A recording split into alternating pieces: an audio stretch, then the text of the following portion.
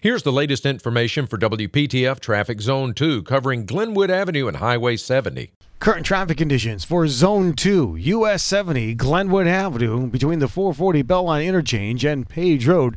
70 East Glenwood Avenue, an accident clearing near Blue Ridge Road is causing and adding to delays that now begin in advance of Creedmoor Road. Creedmoor Road also delayed, trying to merge onto 70 East, working towards the Beltline Interchange this afternoon. Tune to AM 680 WPTF, the traffic station, with traffic reports every 10 minutes on the 8s, morning and afternoons. Zone-by-zone reports are an exclusive feature of WPTF Triangle Traffic.